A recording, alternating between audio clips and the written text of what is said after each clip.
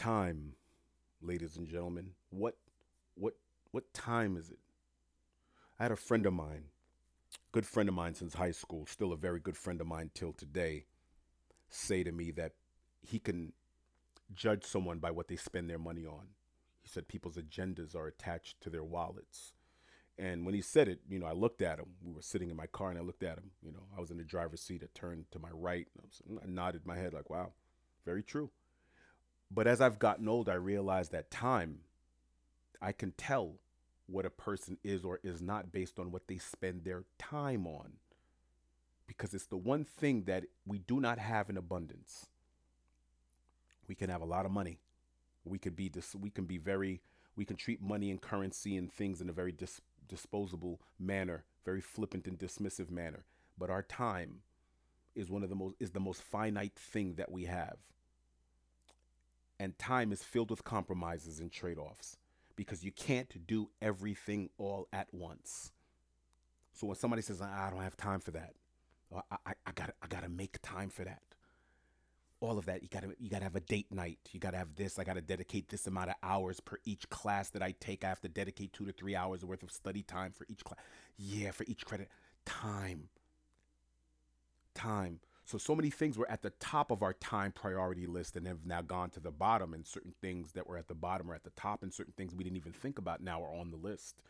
That's the trade off and compromises and sacrifices that are made to make time for this and not make time for that. And there are consequences and results and outcomes based on what we decide to or not to spend our time on. And that will be the topic and the theme of today: time. Good morning, good afternoon, good evening, and good night. No matter where you are in the world, I'd like to welcome you back to another episode of Whose World Is This with Junior Renee Beaubrun.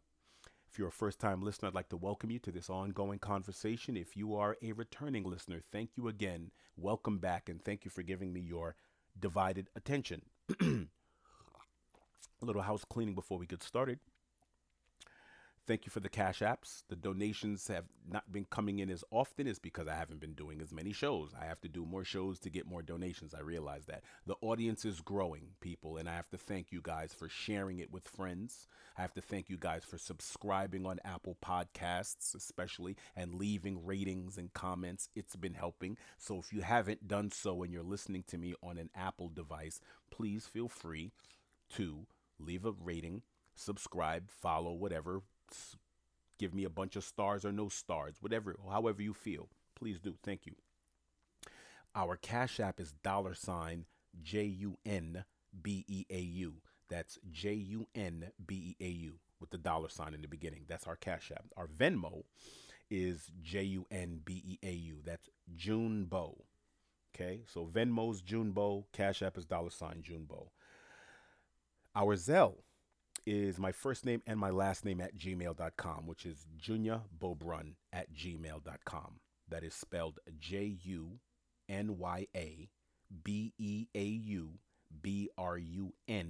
at gmail.com. Thank you for the Zells. I've been getting more Cash Apps and Venmos than Zells, but there have been some Zelle, what do you call it? Contributions. And those contributions go straight to the show. Like I've said before, I want the show to pay for itself. I want the time that I'm spending on this show to be the commodity. Like, how much time am I spending? Because I want to do a video aspect of this show next year. So with that, that means more equipment, more time, more expertise, because I'm a one-man show. I don't have a crew. I don't have the money to hire someone to do that for me. So I'm going to set up things and this, that, and the third. But I just want to make sure this is viable, because this is a passion project that I want to turn, and I've said before, to a viable stream of income, because this is going to be the beginning of a media platform that I'm expanding upon. Okay. But if I notice that this is taking more time and it's not bringing in certain revenue, I may eliminate this and go on to something else in other media ventures.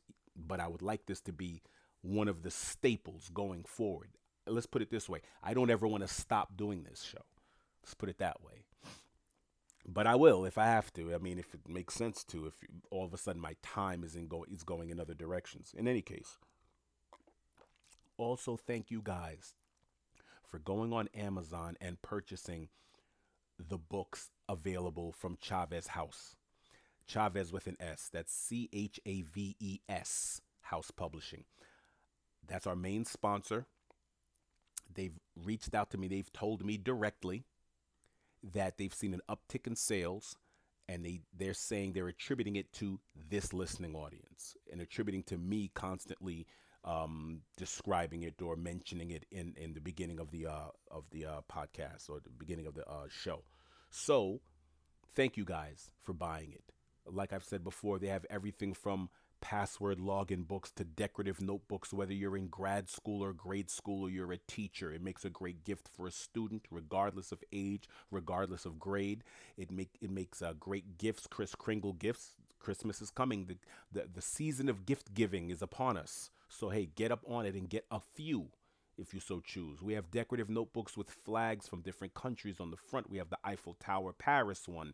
We have Bahamian one. We have island paradise covers. We have the the journals, the daily workout books for men and women, nutrition diet log books. I mean, everything. Just go on there and see. The prompts are awesome. Go to Chavez House Publishing and make sure that the book that you're buying from Chavez House Publishing, when you look it up on Amazon, is either by Lenore Batista as the author or by Chavez House Publishing. Oftentimes people will try to place ads. Other competitors will place ads in if they see a particular whatever book item is selling. They're like, hey, listen, let me stick my little stuff in there as well, on their shelf, proverbial shelf. So if it's by Lenore Batista or it's by Chavez House Publishing, that's what you get. All right. Thank you guys very much. So we're going to talk about time today. I don't know what I'm going to title this particular episode. Remember, in seasons past, I would name an episode while we were talking, and that would be the theme, right? And that's I'm going back to that because I've noticed in several episodes that I start talking about something, and then the theme will come up, or the actual title will come up through the conversation. But the reason why I wanted to bring up time is because I was reading an article in one of the online magazines, and tennis pro athlete Serena Williams is retired now. I think she's officially retired from tennis. I consider Serena Williams to be a handful of the most dominant athletes in the last 20 years. I mean, she's on the list with Floyd Mayweather. She's on the list with LeBron James. She's on that list as far as I'm concerned. I've watched her throughout her life. I've been a fan from day one. I've had the pleasure of meeting her and her sister on a couple of occasions out in Palm Beach Gardens, Florida, when I lived out there and I was working and going to school out there as well. And it was in passing in public settings, and they were extremely cordial and affable and just seemed like sweet human beings. And I've just been a fan.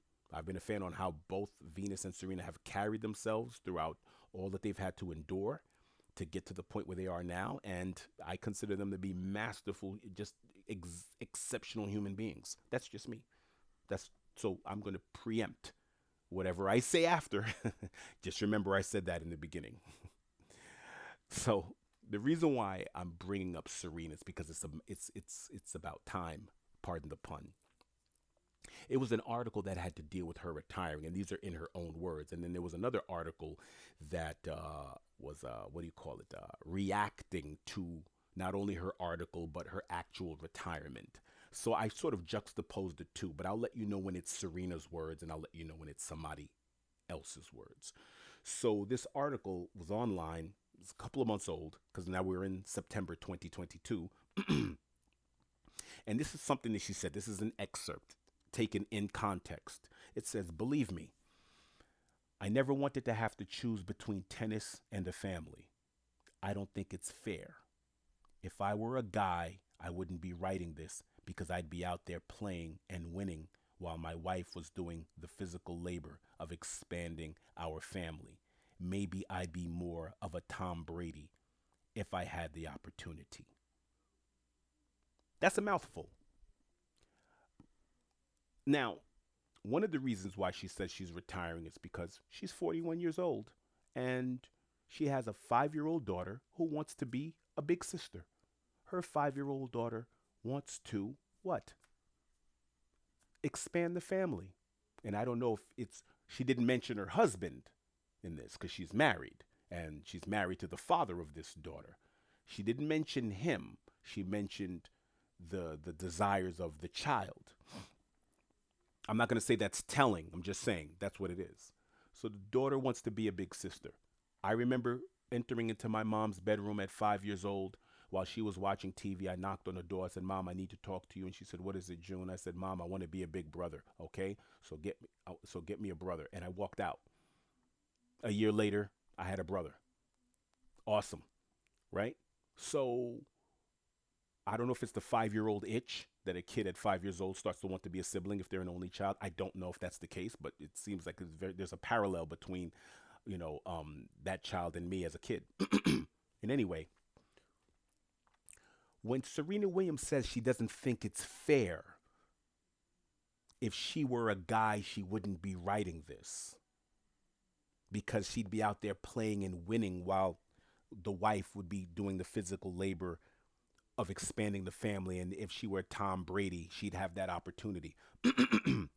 Tom Brady is a Super Bowl winning quarterback who plays for the Tampa Bay Buccaneers, and he happens to be 45 years old. He's the oldest starting quarterback, I think, in NFL history, and he's the oldest starting quarterback to ever win a Super Bowl. He won a Super Bowl a couple of years ago with the Tampa Bay Buccaneers after spending more than about 20 years of his career as a New England Patriot, where he won 6 Super Bowls. Now, when she mentioned Tom Brady, it's because of how old he is. And he's an older guy. Usually men don't even get to play a sport into their late 30s, let alone into their mid 40s. He's entering into a territory right now that's probably the evolution of the man, of the American male, to be able to play a sport at that high level context for that long. It's insane. I think of Floyd Mayweather and what he's able to do in boxing still at his advanced age. I think of LeBron James being 20-year career, 20 years so far, and playing at an MVP type level, not just sitting on somebody's bench. So let's talk about Tom Brady though, because that's who she mentioned. Now, Tom Brady, who retired earlier this season and then went out of unretirement within weeks of saying that he was going to retire, he said something. He said, "This has been the biggest sacrifice of my life." He's not responding to Serena. He's just speaking himself. And this is something that we rarely hear from men. And just because we don't hear it, we oftentimes think that men are just out there living their best lives away from their wife and kids, away from their families. He said, "I spent 23 years trying to squeeze out every ounce of my ability at this sport." You know what that means? That means I missed 23 Christmases. I missed 23 weddings at least, 23 funerals at least, 23 family reunions at least, all to try to maximize my ability in this sport. Because that's what it took for him to remain a starting quarterback in the NFL and not just a player that a team or ownership or a coach can just dispose of. That's what he had to do to not only survive but excel in his particular field. That's important. And why is that important? Because it counters the Serena narrative, because there's something inside that narrative that she would just be out there playing if she were Tom Brady while the woman was expanding the family. I don't think people understand how difficult and challenging it is for a man to go out there and earn a living, whether he be a multi-million-dollar sports athlete, a business executive, or whatever, when the goalpost is constantly being pushed for excellence. Just to keep your gig, you have to be excellent. Not to have your gig, not to have your job or your position secured, just to keep it for another day longer, another game, another week, another quarter. And you're missing the first walk of your child, the first talk of your child. Your all of these things that are going on, and you being the protector and provision provider, has only taken precedence because you can't do both. And this is what you got to understand: father time and mother time are undefeated. So that man who's able to go out there for 20 plus years and be the best that he possibly can be in a sport, that means he's not going to be a hands-on father. But the woman in his life has signed on to be a hands-on mother. And as the person who gives birth, as the person who matures sooner than men, women mature, girls mature faster than boys. I was watching a show. The show was called True Detective.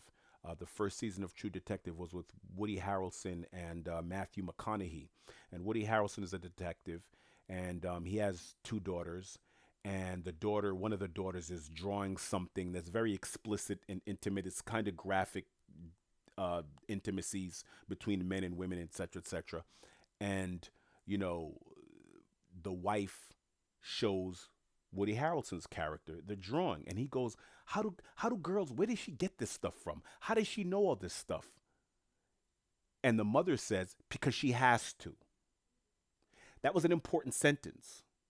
As the woman, you have to know these things because biology, mother and father time and biology have said, you're the first teacher of the child, of the baby, of the new life that you've decided to bring upon this planet. You're the first teacher. You're the first nurse. You're the first love, the first counselor, the first cook. That child eats off of your breast first. Listen, there are certain things that are going to be required of you. And what's going to be required of you is time. Here's the irony of Serena Williams' statement about, he's out there winning Super Bowls while the wife is home expanding the family. Parenting and athletics and business all go hand in hand with one ethos. Your best ability is availability.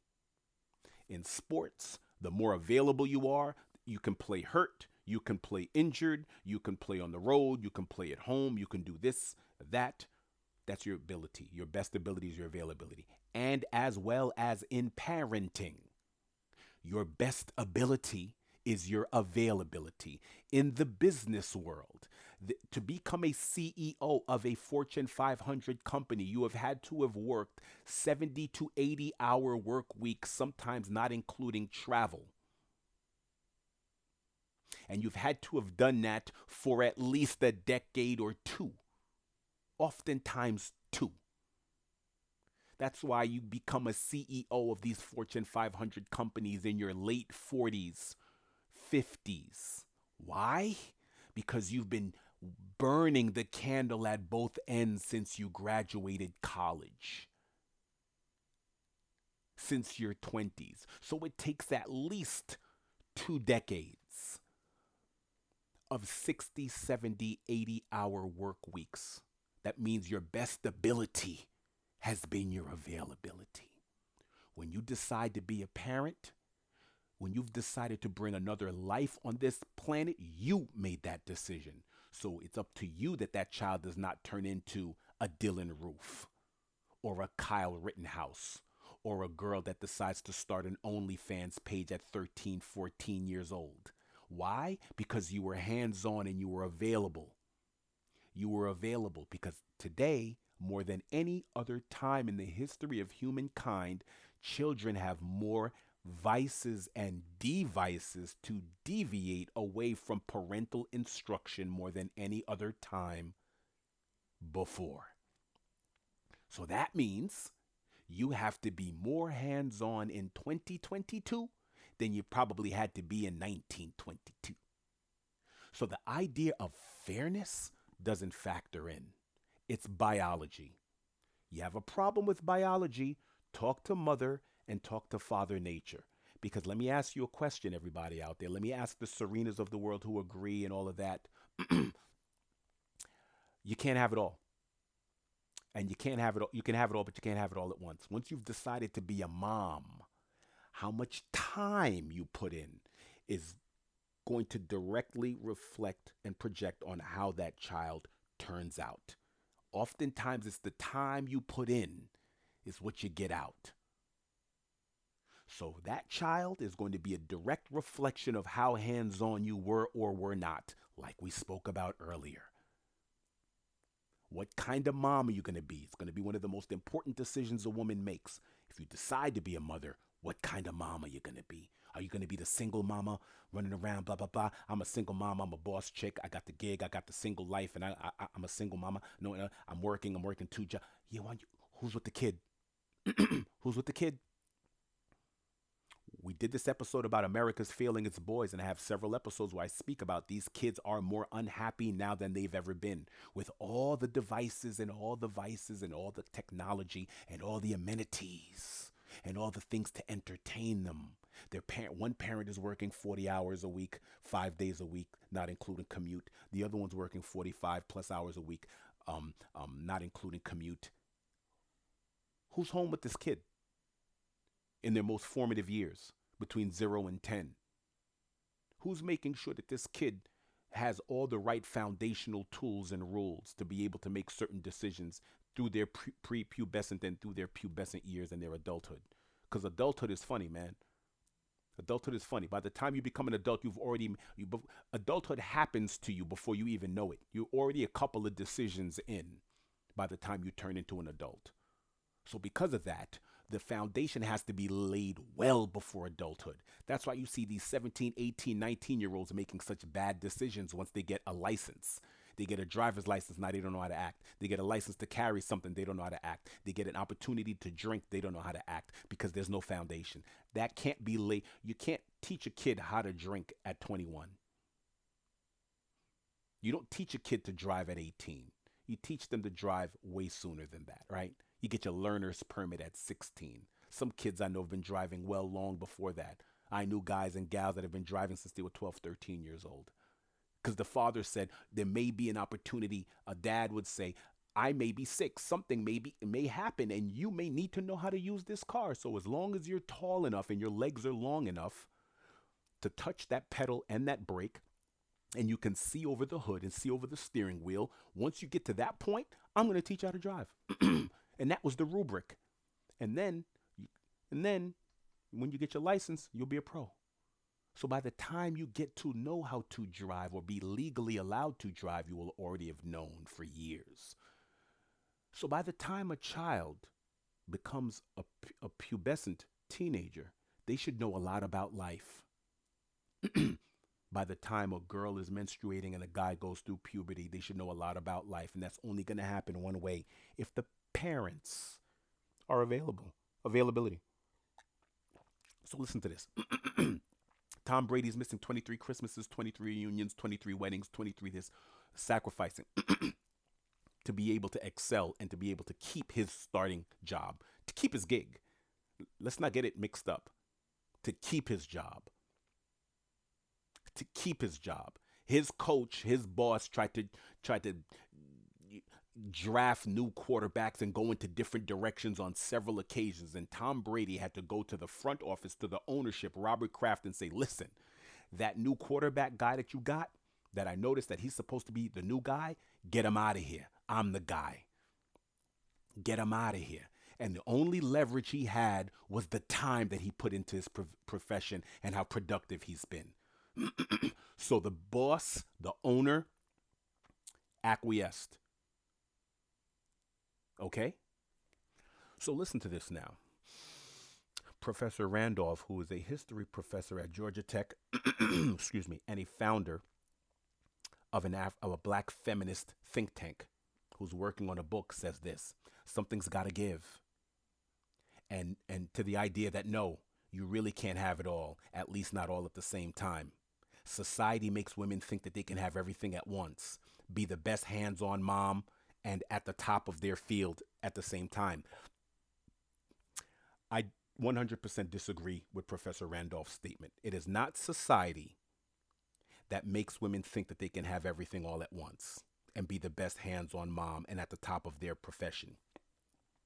It's a modern feminist movement in the 1960s that have told women that you can have it all and be at the top of your field and be a hands on mom. Society already knew that through biology. Biology already knows that. Evolutionary biology already knows that. The amount of instruction and direction that it takes to raise a child within the first 10 years of their lives already dictate that you cannot be at the top of a field that's going to ask you to be with excel at what they do or what they want you to do for 40, 50, 60 hours a week and then still be a hands-on mom. Society didn't say that. The overcorrection of male patriarchy, which is what modern feminist movement in this country is, because equality doesn't mean that we're sharing things equally. It's not what equality means. It means I'm treating you with the same amount of respect and the same amount of judiciousness as everyone else. That's equality. But doesn't necessarily mean equal pay, doesn't mean equal appreciation, doesn't mean any of that. But let me continue. Society didn't say makes women think. No, the modern feminist movement sold women a bag of goods and an overcorrection due to the dominant male patriarchy that was inherently unfair. The dominant male patriarchy was unfair. It was. However, this is not what fairness looks like when I look at the happiness index of kids in America when they're completely unhappy. And one of the reasons why I'm telling you right now is the unavailability of both parents. Yes, I said it. Shuffling a child off to daycare as soon as it pops out of the belly is not good parenting. That's not hands-on parenting. You cannot be CEO, C-suite, 80-hour-a-week executive for 2-3 decades and be a good mama at the same time, or a good papa. The papa can provide and protect, but that's it. If women are now okay with being CEOs and want to be the corner office because it's the corner office or bust, okay, then you have to be okay now with the man. If you want to be woman king, cool. The man now has to stay home. Somebody's got to be with this kid. Both of you, you can't be working 80 hours a week trying to be a master of the universe and your man has a job. He's trying to compete and stay and he's working 40, 50 hours and that's 130 hours outside of the household per week. Who's going to be with the kid? Who's going to make sure this kid doesn't turn into Dylan Roof or George Zimmerman or Michael Drechka or some OnlyFans chick? You know, some quote unquote vixen influencer with her filtered facial features. Who's going to be there? So this idea that it's society that created this. No, modern feminism said, yo, we're going to shame the women who are putting families first. We're going to shame them. Or you just want to be a mother? What? Are you kidding me? No, that means you're going to count on a man for this, that, and the third, blah, blah, blah, blah, blah, blah, blah, blah, blah. Oh, really? We're not talking about what a child needs. I'm hearing a lot of people putting themselves first over a child. And once you get a child, you have to put them first. And your world now revolves around creating a human being that's productive and a contributor and not a bane on society. Let's continue on. Okay, so I'm reading this article. And this woman who's an ad executive in New York City, she says, even as a woman who sits at a desk whose body is not taxed by the work at hand, I have felt that searing pulling apart of myself towards my career and towards my family. Now looking back, I wish that every time I chose my family over my job, it didn't label me as unambitious. Did you hear that? Looking back, I wish that every time I chose my family over my job, it didn't label me as unambitious. Now, who's labeling her as unambitious? There are two competing factors at play. The job and the modern feminist movement, who says that, yeah, you know, you can't pick your family over your job. No, we need you here to do A, B, and C. And you want to get to X, Y, and Z, but we got things for you to do here.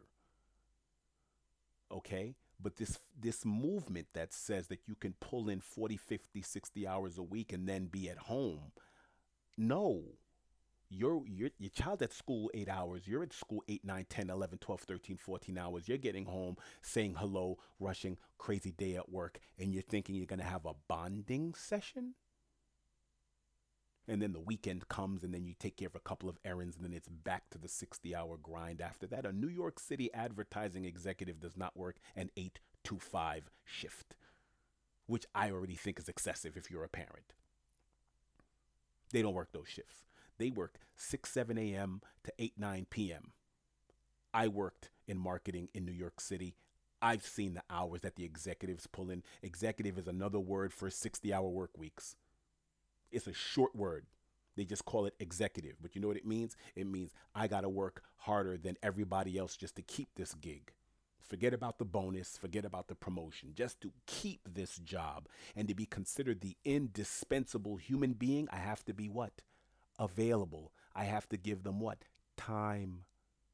More of my time, because there's someone else at that job that's as ambitious as me that says, I don't have any kids. There's a guy there who chose a woman who works part-time as an early childhood educator to be his woman. So someone's at home raising his babies while he gets to be here 70 hours a week. And every time I have to take off for a soccer game or my kid is sick, he doesn't have to because he's got his other half doing that. So if women are going to be okay now with men being the stay-at-home dads while the woman goes out there and becomes a master of the universe, that's another conversation. But as we're dealing with this conversation as society, as we are all presently constructed,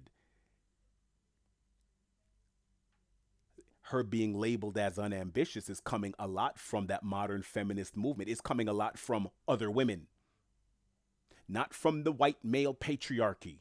It's coming from other women. Other women are going, wow, looking down on a lot of women that want to go be with their families. That say, I just want to spend time with my husband. I miss him. I chose him to be with me for the rest of my life, and I don't want to waste our most youthful years. Oh. Here you have women 20s and 30s when they're in their quote unquote sexual primes, and their men are there as well, and you're spending all of that time at the gig. And then you decided to bring a child into this world, and you're asking for universal daycares, universal this, universal that, but you are the queen of the universe.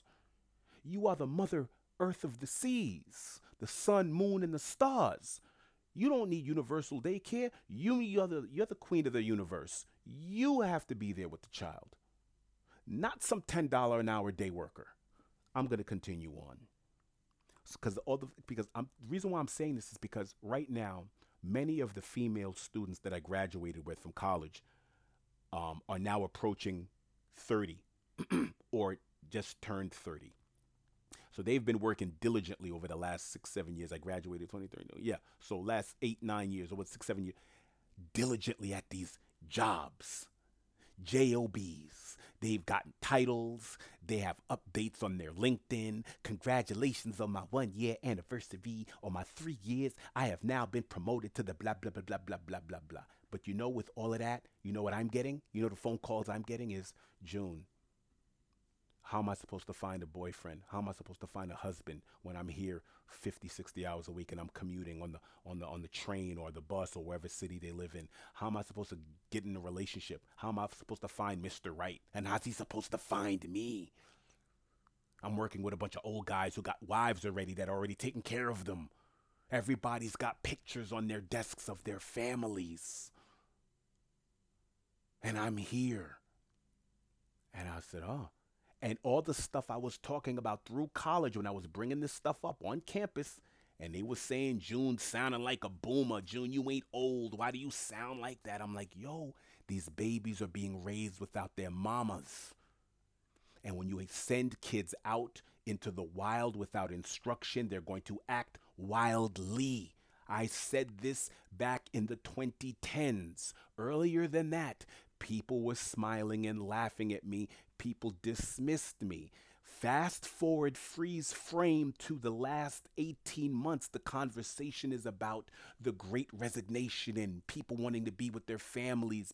The kids are unhappy. Happiness indexes all over Psychology Today and American Medical Association are saying American kids are some of the most depressed kids on earth.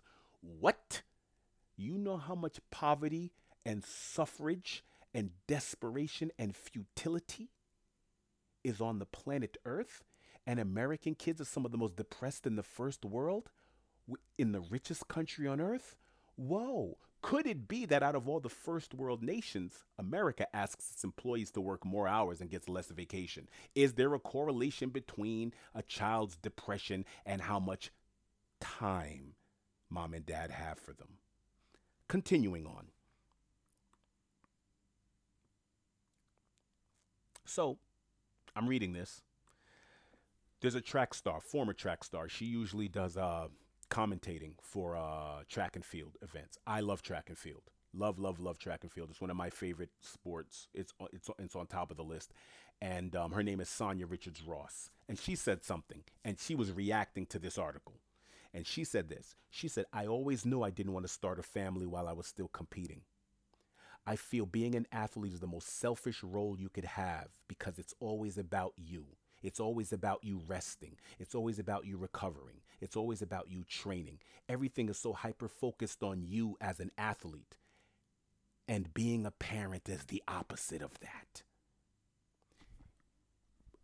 Need I say more? You don't have to listen to me, June with the penis. I know I'm the man. I'm the male of the species, and a lot of women who listen to me, because a lot of women do listen to me, are going to be like, June, you don't understand the pressures and this, that, and the third. To a degree, I do.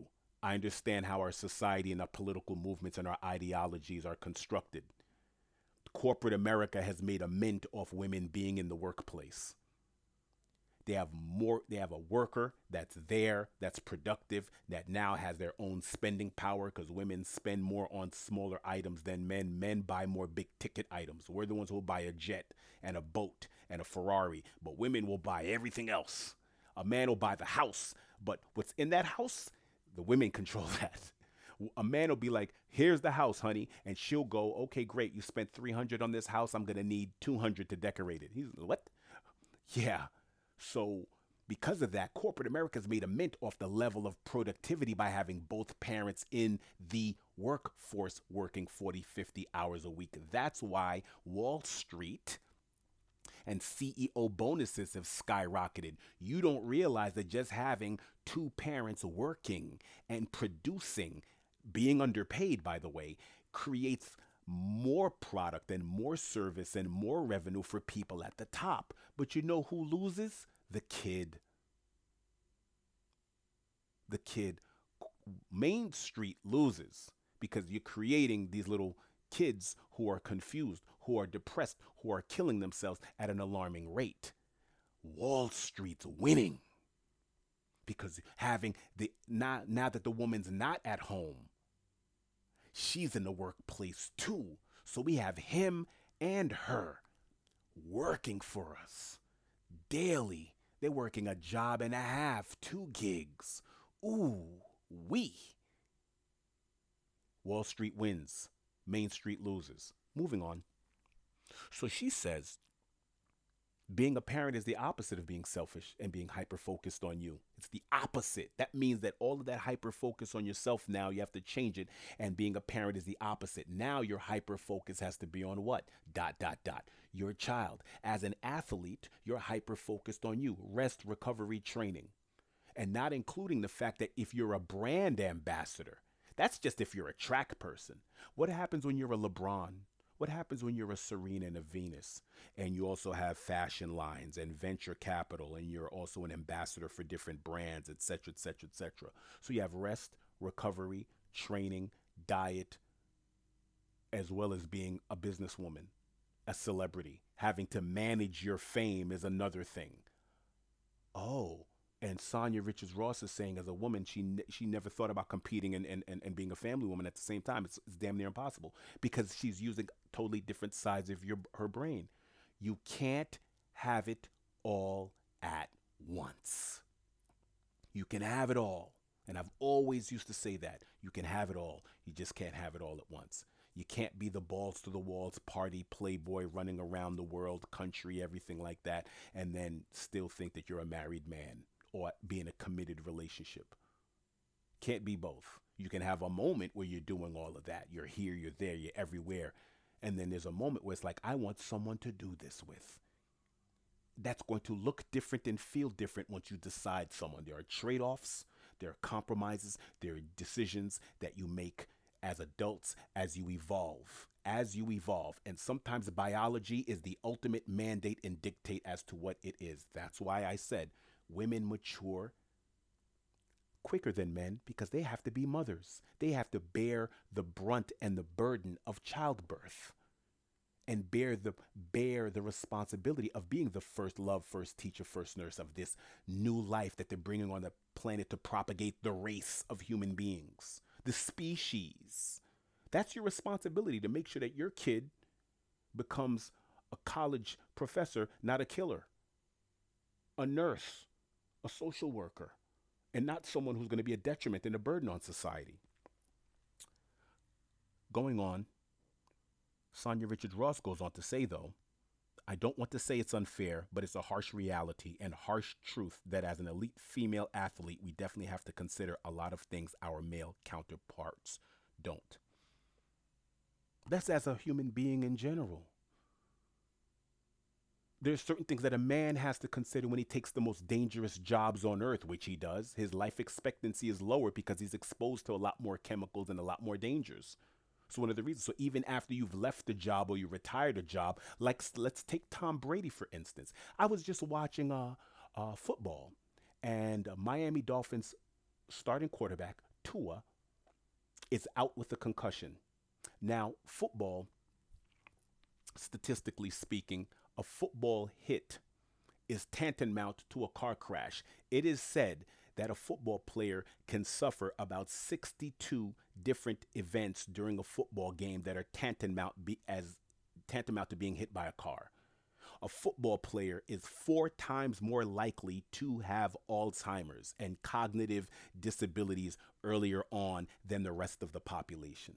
They're 4 times more likely to be diagnosed with a dementia or Alzheimer's and to have it sooner than most. So while most people may get their dementia in their 80s or their 90s, these men are getting it in their, what, 60s? There's no other sport that has more suicides of men in their 40s and 50s than football. So this same sport where everybody just sees the pretty side, the Super Bowl. Hey, look, Tom Brady gets to hold his kids and hug his supermodel wife, you know. Oh, but guess what? As well as he's feeling now, there's a very good chance that he's going to not be around to actually remember his grandkids. 4 times more likely than you or I not to remember his wife's name as he gets older. That's the sacrifice. So when people speak about fairness is when I start to get, I push back on that word because we're all making certain trade-offs and sacrifices. One of my favorite quarterbacks of all time, his name was Steve Young. He used to play for the San Francisco 49ers. If anybody out there who watches football, a lot of people out there are big fans of Patrick Mahomes. I am one of them. Patrick Mahomes, who's the starting quarterback for the Kansas City Chiefs. A lot of the things you're seeing from Patrick Mahomes today, I saw Steve Young do that 20 plus years ago. Not to say that I am not utterly and uberly impressed with Patrick Mahomes. I'm just saying that Steve Young doesn't get enough props when we speak about the greatest quarterbacks in the annals of NFL football history. His name oftentimes is omitted, and I'm saying it needs to be inserted into the conversation. I saw Steve Young do some things at the latter half of his career that was video game-like mastery of the game. He made it look entirely, he was playing John Madden football on easy. It's like he was playing the video game version of the sport on easy. It was amazing. He said something after he retired, and he retired early because of concussions. He received a great many concussions. It seemed like almost every hit he took, he was dizzy and dumbfounded off of the hit. And so he had to leave the sport. He had to retire. He said something that was very profound, I thought personally, as a commentator. He said that by the time a professional athlete masters their sport, they're too old to play it. How's that for fair? And the last couple of years I saw him play at a high level, I couldn't believe it. I can't remember seeing a quarterback better than how he was. The things he was able to do and the reads he was able to make in the most adverse conditions as a quarterback was amazing to me. I couldn't believe it. Me and my brother, we used to sit there and go, what are we watching? But by the time you master your sport, you're old, you're too old to play it. Your body cannot keep up with where your mind is. You're a step too slow. And the younger guys, they've already figured you out. And they're faster than you. And you're a little bit, and you're not that you're slow. You're just slower than them. And that's the brutality and the reality of father and mother time. It's undefeated. It waits for no man or woman. And that's just what it is. It may be difficult to come to terms with, but let's not turn it into a gender situation. Biology treats us all in a certain way. The muscles that you're able to gain in your 20s, how you were able to recover from a hangover 3 days in a row and get up and go to the gym and all of a sudden look like $1 million. Very difficult to do that same thing 10 years later. Try getting the same muscles you were able to gain in your 20s when you start getting into your 50s or your 60s. Try. Think about how much effort and how much supplementation and the effort and the time it would take. When you're able to go to the gym for 35 minutes, all of a sudden, hey, man, I got abs now. Whoa. Now, all of a sudden, you drink one milkshake and you're like, oh, my God, look at me. Ugh, where did this gut come from? Father and mother time. Biology is our ultimate truth. It's not harsh. Come to terms with it. Live with it. Learn to love it.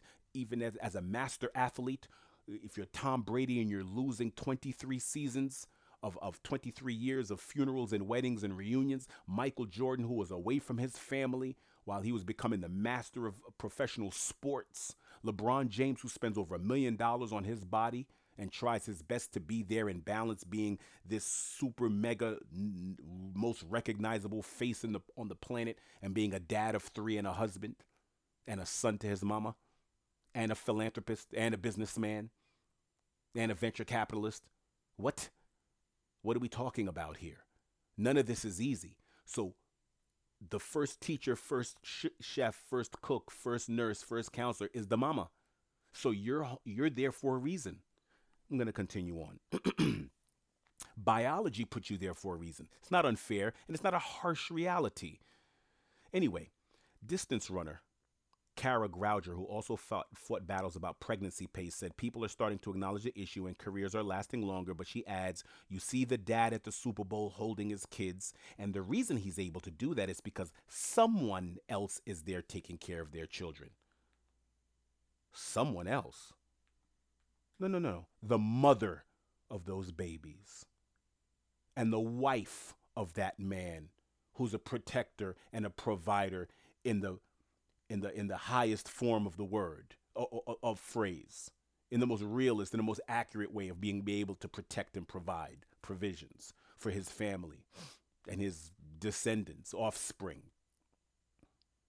It's not a someone. It's not a nanny. It's not a guardian. It's not a caretaker. It's the mother, the first cook, the person who's been biologically put into that role is the one that's taking care of the babies while he's out there hunting for food.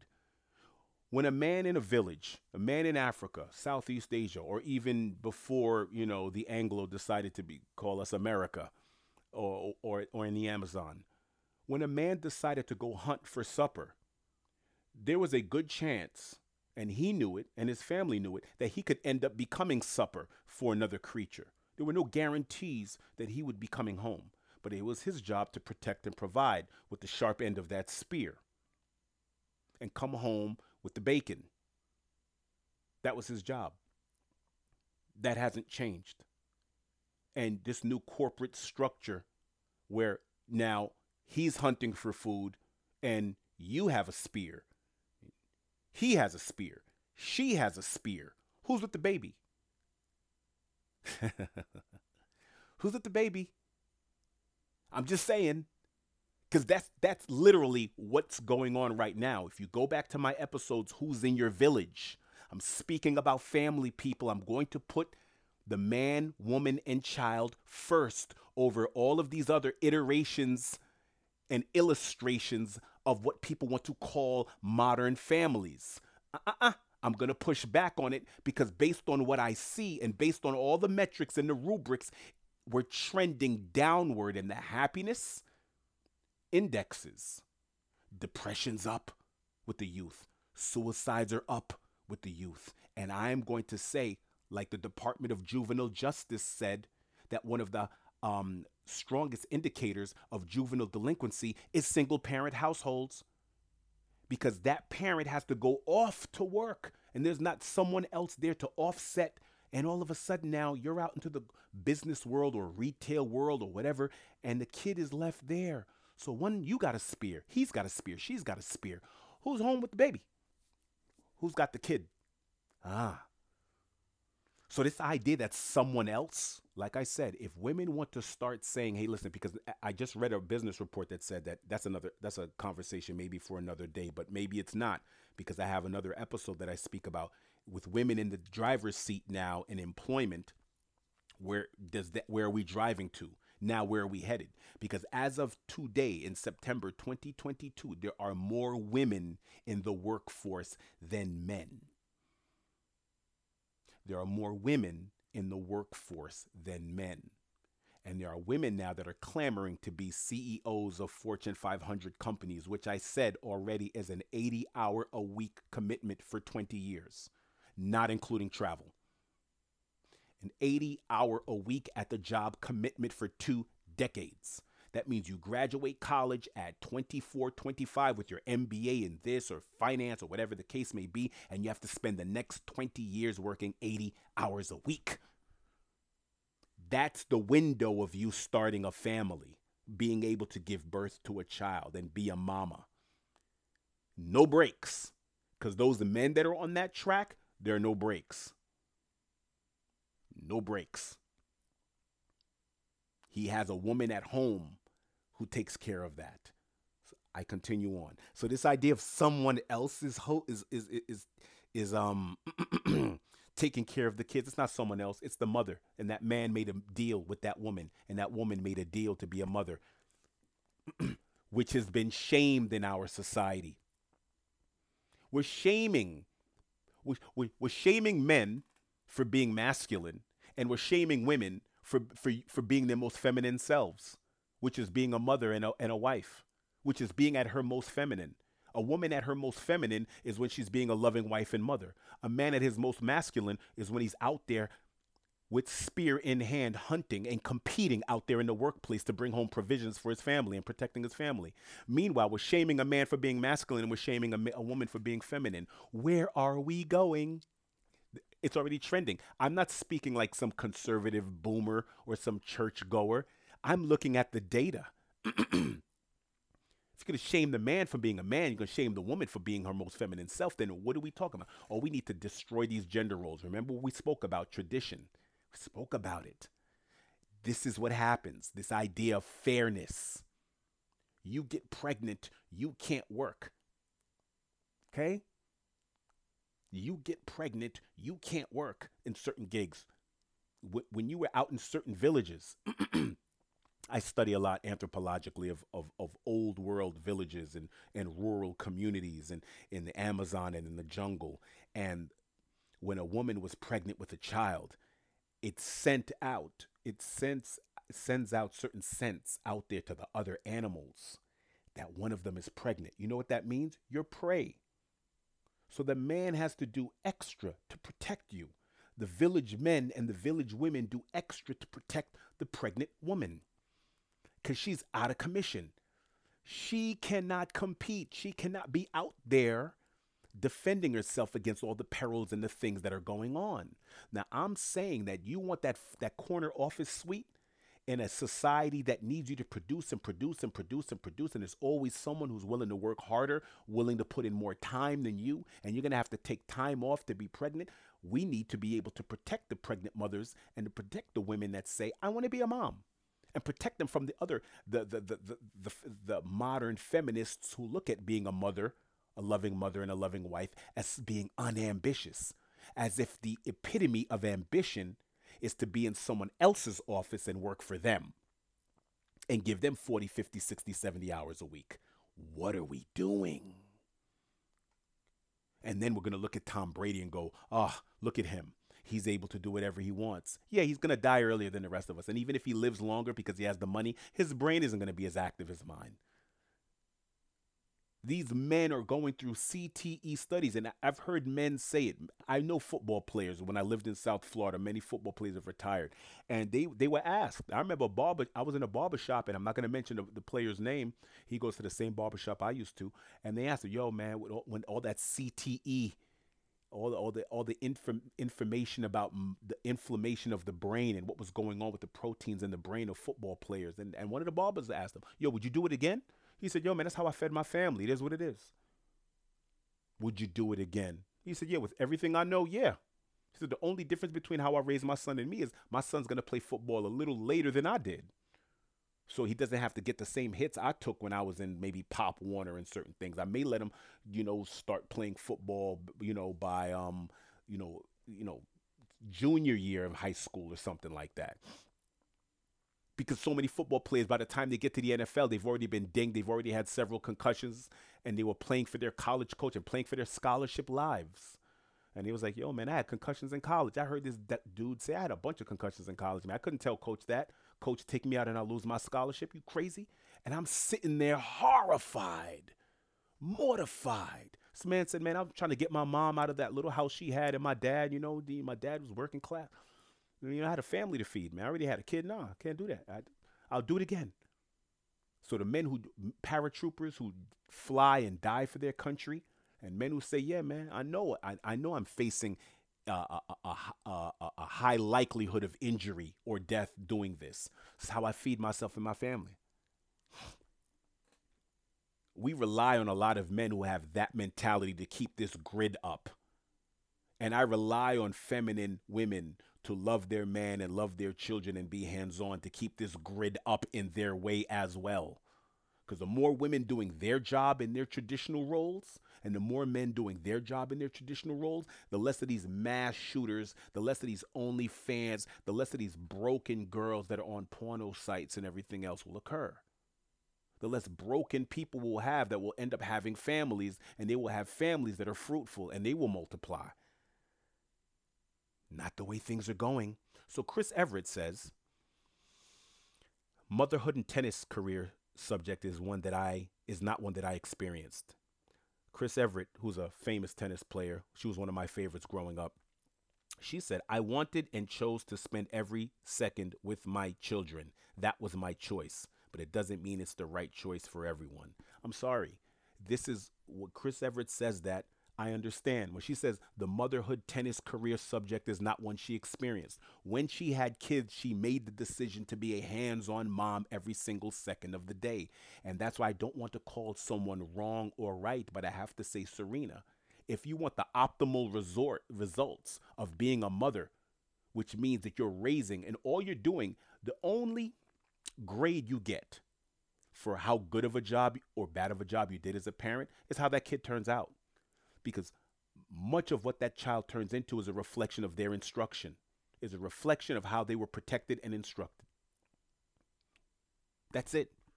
So the same kind of time that you spent in recovery, in training, in dieting, is the more time you have to spend being a mama to get the outcomes that you had winning Grand Slams and Wimbledons and French Opens and US Opens. You have to spend more time being a mama to get similar results, to have a champion daughter, to have to have raised a great human being. You got to spend more time on that.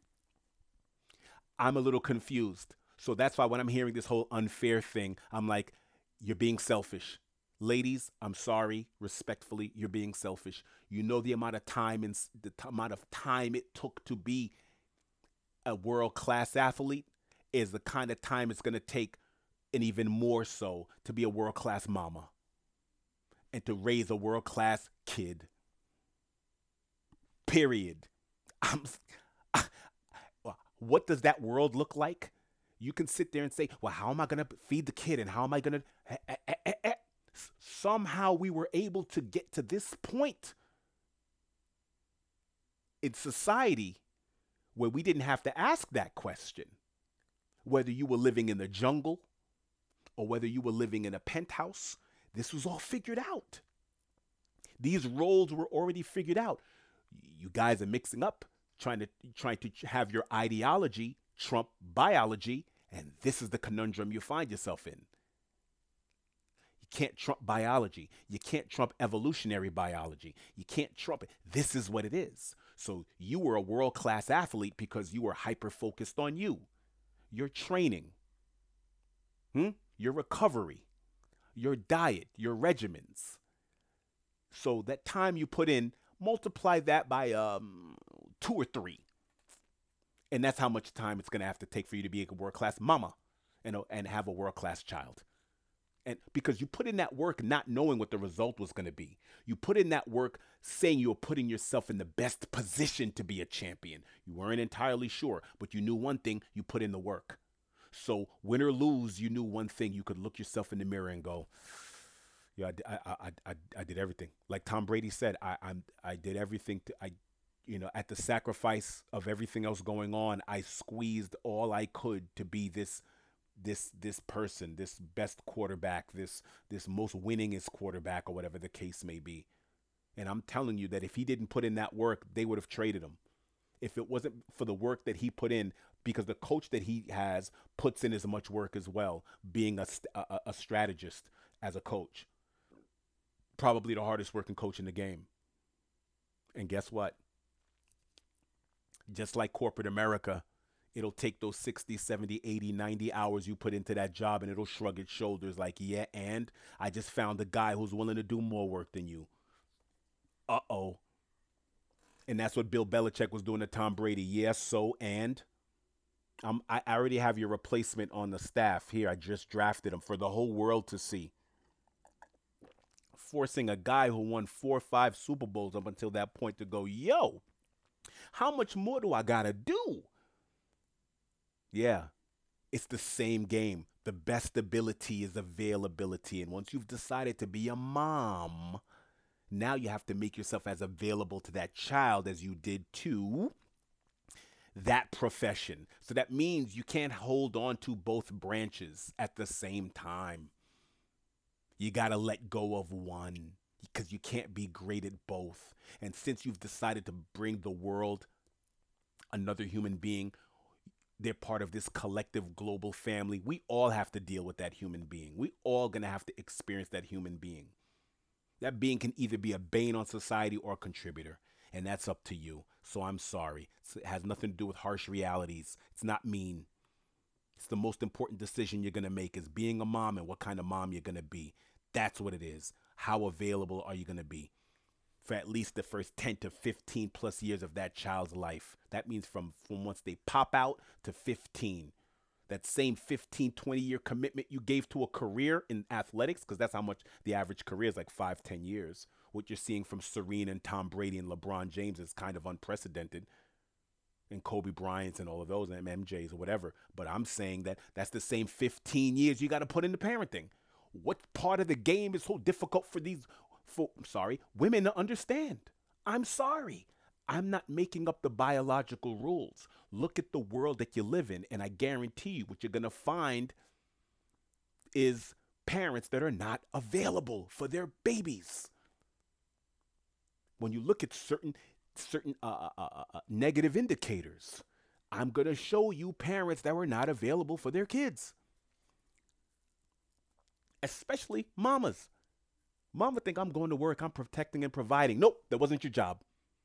It was your job to reconcile and resolve with a man, for him to go out and preserve and protect and provide, and you stay home, hug, kiss, wipe the nose, kiss the boo-boos. That was your job. Sorry. So the reason why I'm bringing this up, guys, is because it just goes back to family, and it goes back to how we're treating the American family, how we're treating it. Quarterbacks are dying I'm sorry, not quarter. You got guys. You got Junior Seau, one of my favorite linebackers of all time, used to play for the San Diego Chargers. Puts a shotgun to his chest, and when they looked at his brain scan, it's filled with CTE. All of the diagnosis, all the symptoms of CTE are in his mind. There, the evidence is there. The impacts. What these men are doing to feed their families is risking their lives respectfully. When I hear people think that it's just easy being a dude, easy being away from your wife, easy to be away from your kids, missing first steps, missing first walks, first talks. Come on, man. It's not. And do I think it's easy for a woman to go from world class athlete where her life was so hyper focused on being this champion and winning and winning and winning? Do I think it's easy to turn that off? No, it's not easy for anyone. Mother and father time are undefeated. It's neither fair or unfair. I don't like the fact that all of a sudden it became a situation of, it's the push and pull of society. And women make it feel unambitious. Oh no, then women, it's up to you to change the paradigm. You're the ones who control daytime television. Every time I turn on the TV, all I'm seeing is reality shows. I'm seeing this, I'm seeing that. You guys are controlling certain narratives. So change the narrative. You don't like the narrative, change it. The narrative that's out now is that it's a patriarchy. There are not enough women CEOs and this, that, and the third. Yeah, the CEO is a 20-year commitment of 80 hours a week. Are you ready? You want to go see The Wizard, and when you pull back the curtain, you realize The Wizard was a fraud, and that all of those LinkedIn promotions were a lie when it came to trying to do both. The lie that was sold to you by modern feminism was that you could have it all. You can be the working mom, the rock star wife. That's even if you want to be married, because that's grown out of vogue, coupling and being married. Oh no, you can do it yourself, girl. Do it yourself. DIY. Do it yourself. It's not. I'm looking at all the numbers. It's not working out.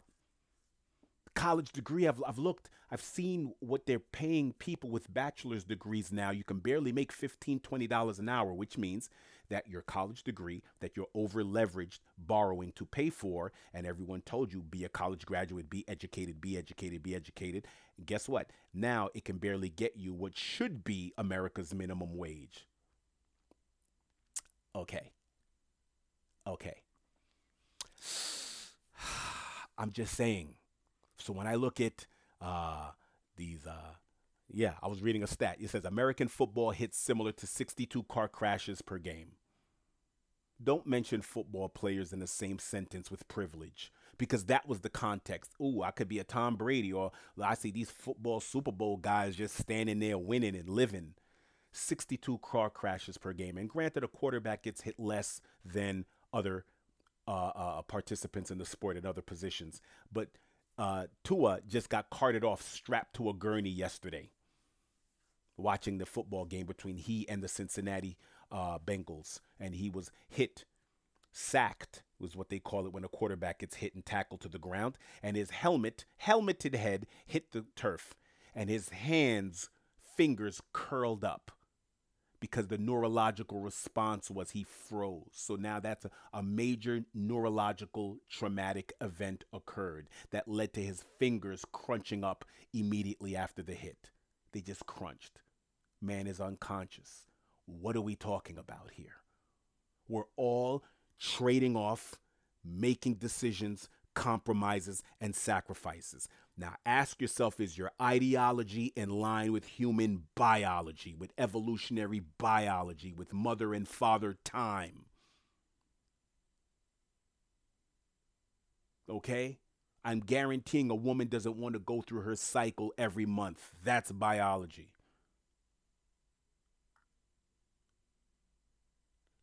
You're the female of the species. And it's like the female of the species no longer wants to be the female of the species, and what that entails. You have your roles. I have my roles. Biology dictates certain things. You mature a little faster than men do. Why? Because that's what it is.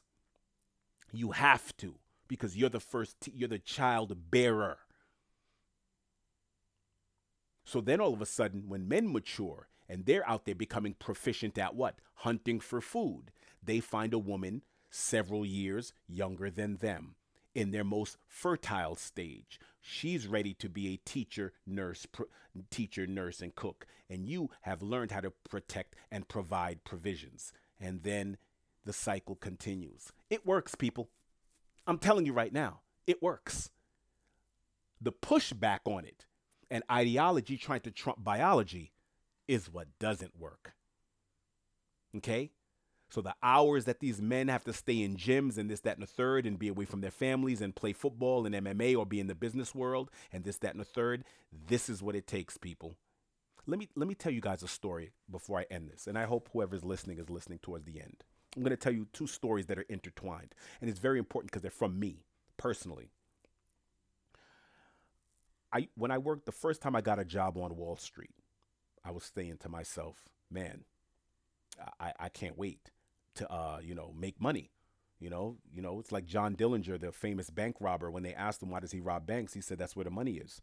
So if you're a New York City kid, you didn't try to get a job on Wall Street, then you did yourself a great disservice. I would encourage every kid out there, if money is your sole motivation, that you don't do crypto, don't do this, don't do that.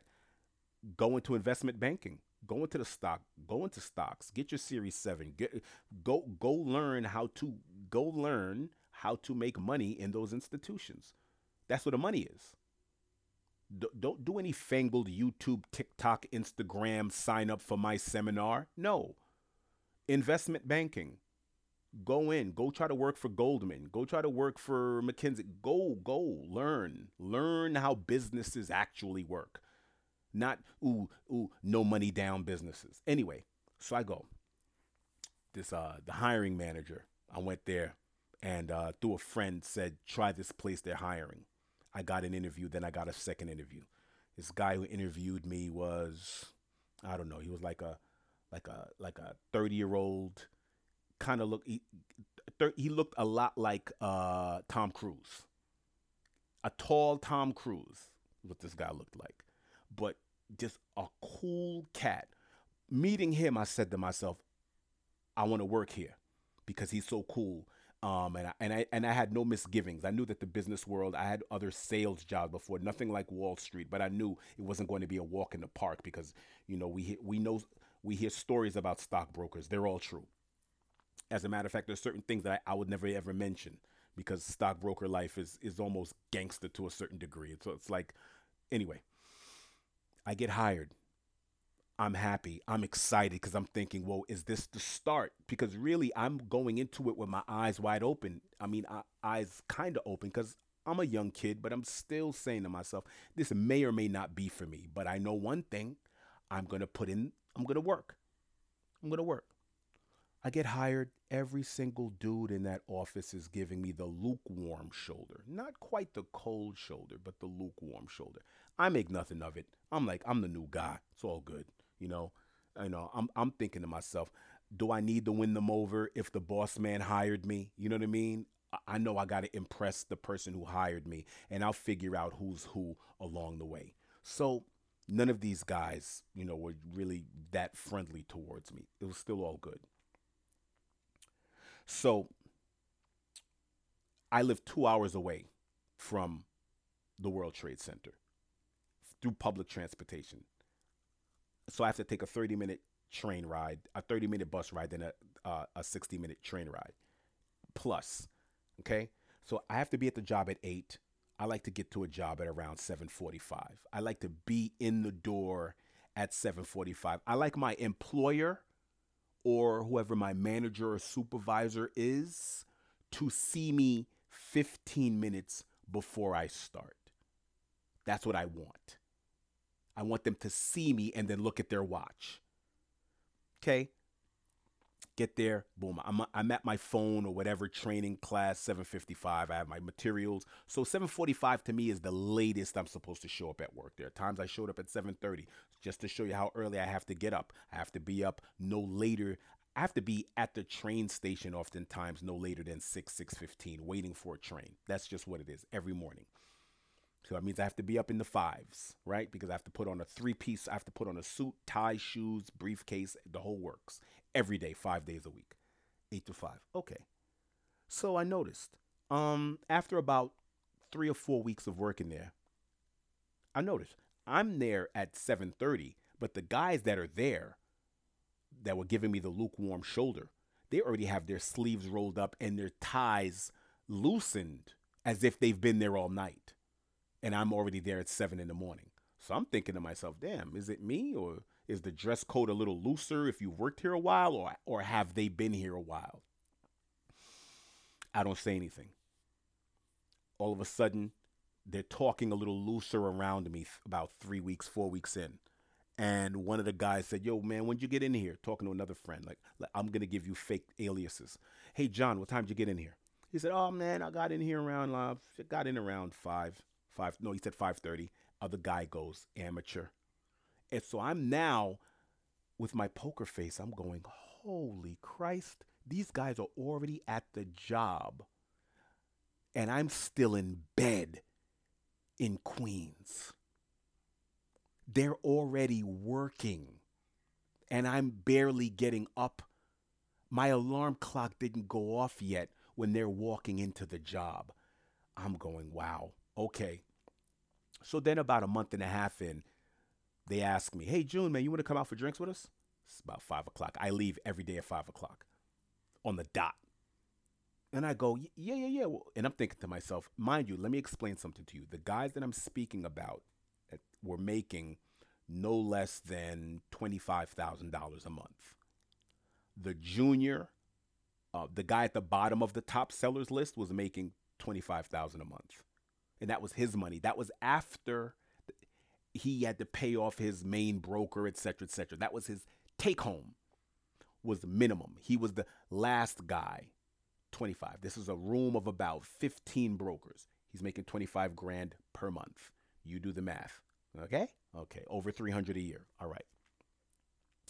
So I'm thinking to myself, if these guys are inviting me out, I mean, I've gone to some nice places, but I can only imagine how these guys party. I'm partying with them for sure if they're inviting me. And I'm feeling a little honored considering that we started off lukewarmly and now I'm being invited out.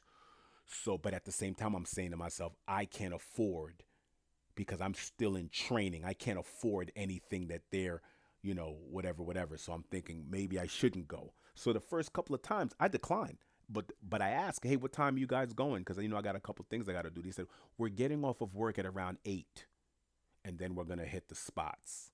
So I didn't go, and I'm saying to myself when I'm on the train going home, I'm like, "Wait a minute, that same guy who said that he's getting off at 8, he's been here since 5 a.m.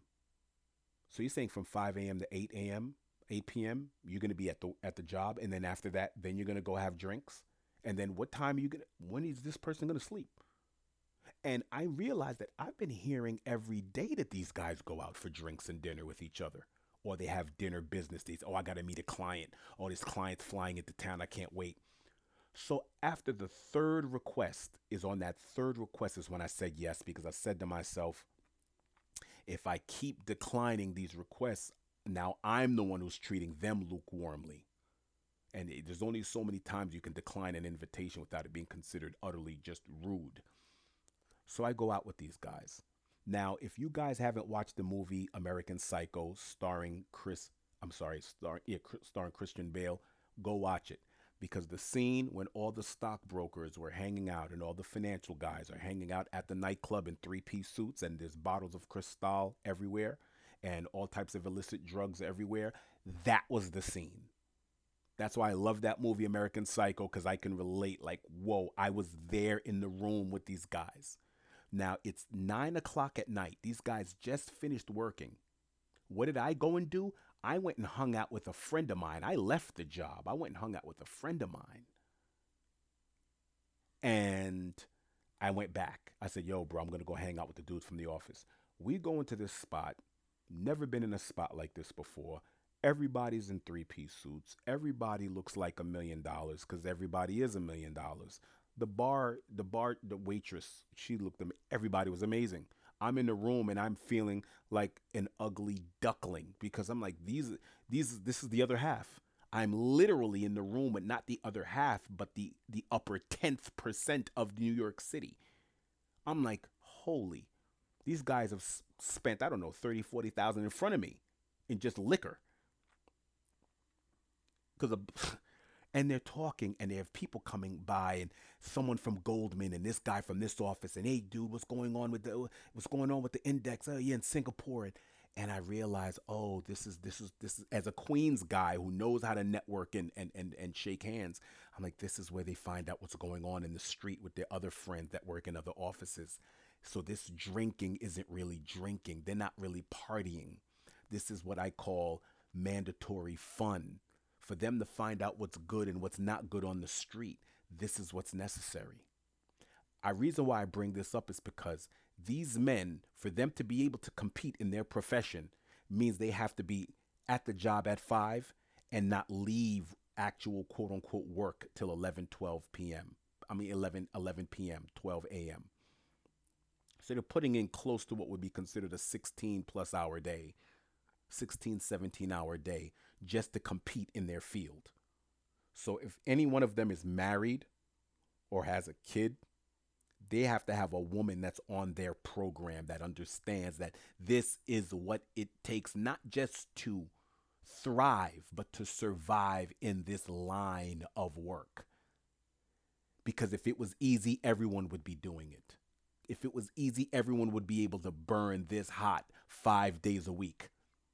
And I couldn't believe it. And I realized. So I went out with these guys. I got drunk with these guys, but not too drunk, because these are my bosses, and I can't give off that impression. These guys were getting plastered. I went home, got home by like midnight, 1 a.m. Had to be back up at 5. And I thought to myself, there's no way that these guys are up to. No way they're going to be at work before me. I tested it. I went to work a little bit earlier. Got to work around 7:15, and as opposed to 7:45 for my 8 a.m. shift. Guys were already there with their sleeves rolled up. New suit on. Not the suit from yesterday. Looking like they didn't party last night. No bags under their eyes. I thought to myself, you guys are different animals. And for them to become CEOs, and for them to become the billionaire hedge fund managers, they have to do that for another 15 years. At that rate, that's what they have to do. That's what they have to do. Now think about that for a minute, people. Think about that for a minute, people. So when women are saying it's not fair, oh, because if I was a man, yeah, because that man found a woman playing her gender role. He's hunting out for food. She's playing her role as a mother, as a nurturing wife and mother. He's playing his role as a sharpened spear hunter. Sorry. So a friend of mine who became a stockbroker, who always wanted me to become a stockbroker, go into that as well, because I left that job because I didn't have the passion for it. And I realized one of the reasons why these guys befriended me is they realized I wasn't competing.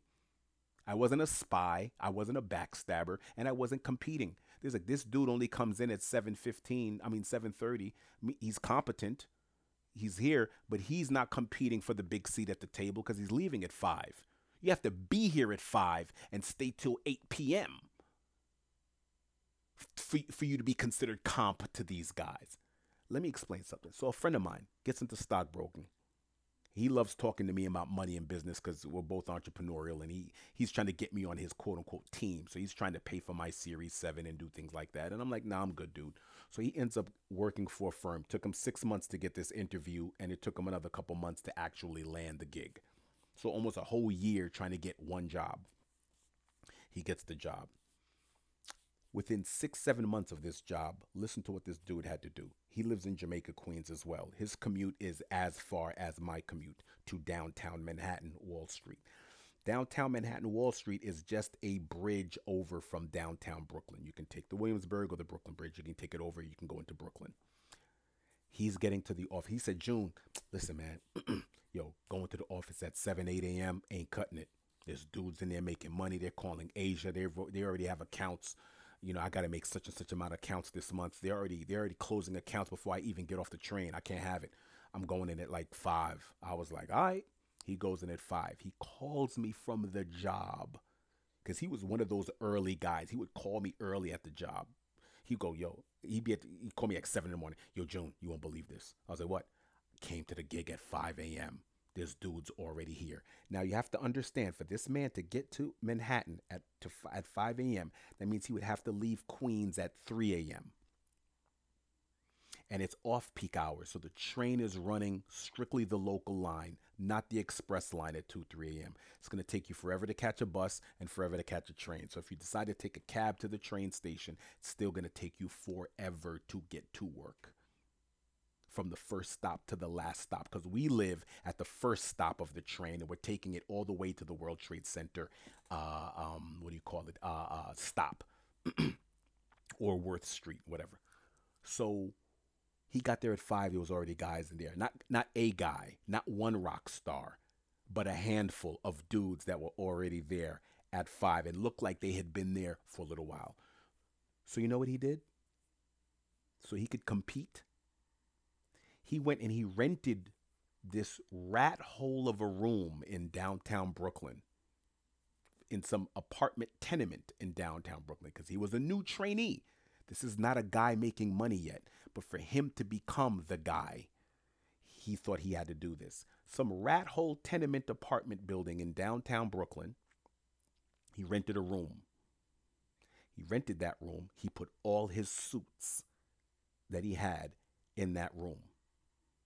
And what he would do is, instead of that 2 hours back to Queens, he said, for me to compete with these guys, I'm going to have to rent this little room in downtown Brooklyn. And then from there, so even if I leave the office at like 9, 10 p.m., at least I can only have to travel 20 minutes by cab to my apartment and get 4+ hours worth of sleep, so I can be back here at 3, 4 in the morning. And that's what he did. And he did that for at least a year until he couldn't sustain it anymore. And he moved to another firm that wasn't as competitive.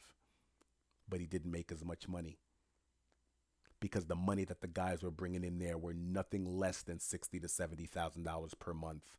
But to make that $60,000, $70,000 per month, you could have nothing else going on in your life but that job.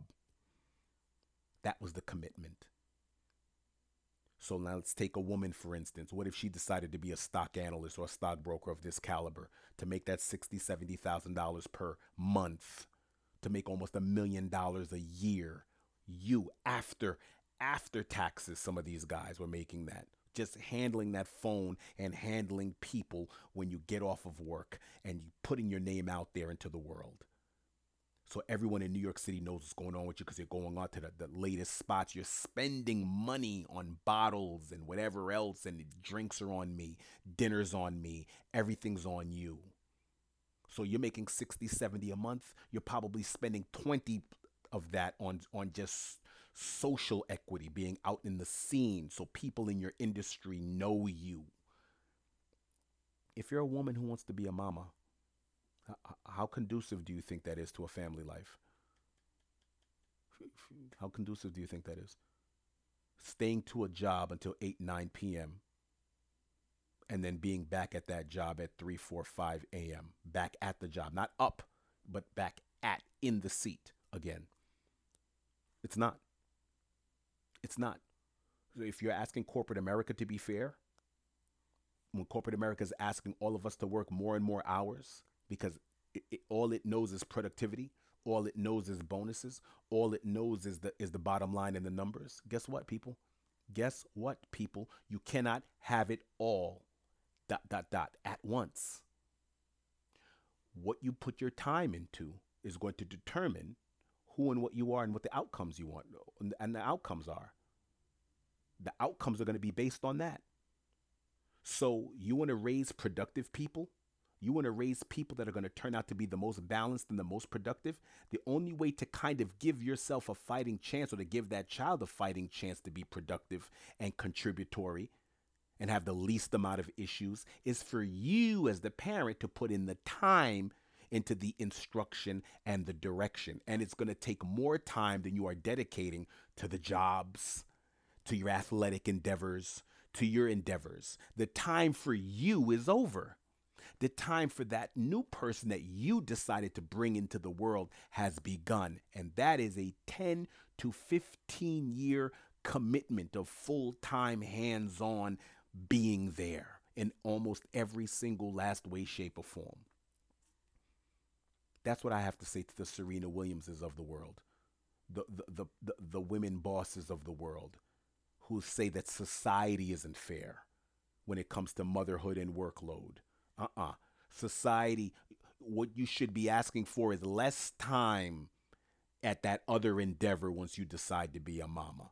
I'm the kind of person, if I had a job, once everyone becomes a mama, then you work less. And people go, oh well, the bills are the same, or this, that, and the third. Well, that's where, like I said, that's where it comes into play, where I feel a lot of this whole I can do it myself DIY mentality has to be completely stricken from the playbook. Because the more you don't ask of your man, the more you're asking of society to protect and provide provisions for you. When you're supposed to be coupled up and have the rules and the tools to know how to be a nurturing wife and mother. But you've been spending more time in school, spending more time getting education, spending more time being told to be this quote unquote independent person, but you're dependent on this job. You're getting all the requisite skill sets to be a great employee. Are you spending that same amount of time learning how to be a great wife and mother? So when Serena says these things, you spent a whole lot of time becoming the greatest tennis player ever. Are you gonna Now it's time for you to dedicate that time to be the greatest mother ever? And all that goes into, are you going to use the same time training and recovering and on that regimen? We're going to talk about this later, and I'm going to go back to that story I just told about the stockbroker and time and investment and outcomes and what's expected of us. We're going to pick up where we left off in the next episode. So until then, you guys enjoy yourselves, and we'll talk later.